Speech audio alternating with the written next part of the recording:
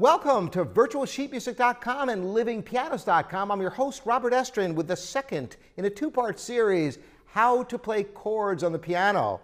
Last time I showed you how to play loud, slow chords, as well as how to delineate the melody in quiet chords. Today we're going to talk about fast chords.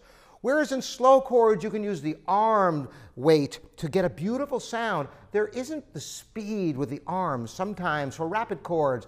I've chosen the second section of the Liszt Hungarian Rhapsody No. 6 because it has a very fast chord section, and the secret to playing fast chords is to utilize the wrist. That's right, sometimes the arms just can't go fast enough. And I'll demonstrate and show you, and I will play it correctly the first time, and then I'll show you the mistake of trying to play it with the arms, because it's virtually impossible to get the tempo fast enough with the arms. Just too much mass to move. So here's utilizing the wrist. You can play fast chords in Liszt and other composers.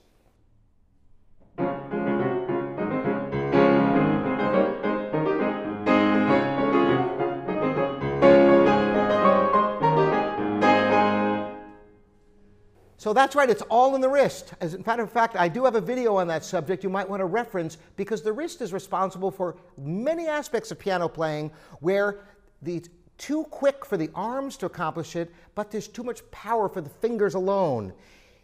Here is where the trouble begins. If you try to play with your arms anywhere close to that tempo, watch what happens.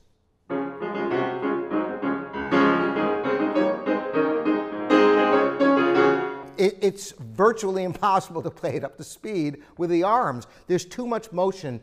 Just simple physics. If you have too much mass, it takes a tremendous amount of energy to move it. With small mass, that is just moving this much, just the hands, moving the wrist instead of the whole arm, you can get tremendous speed out of your chords as well. Thanks so much for joining me, Robert Estrin, here at livingpianos.com and virtualsheetmusic.com.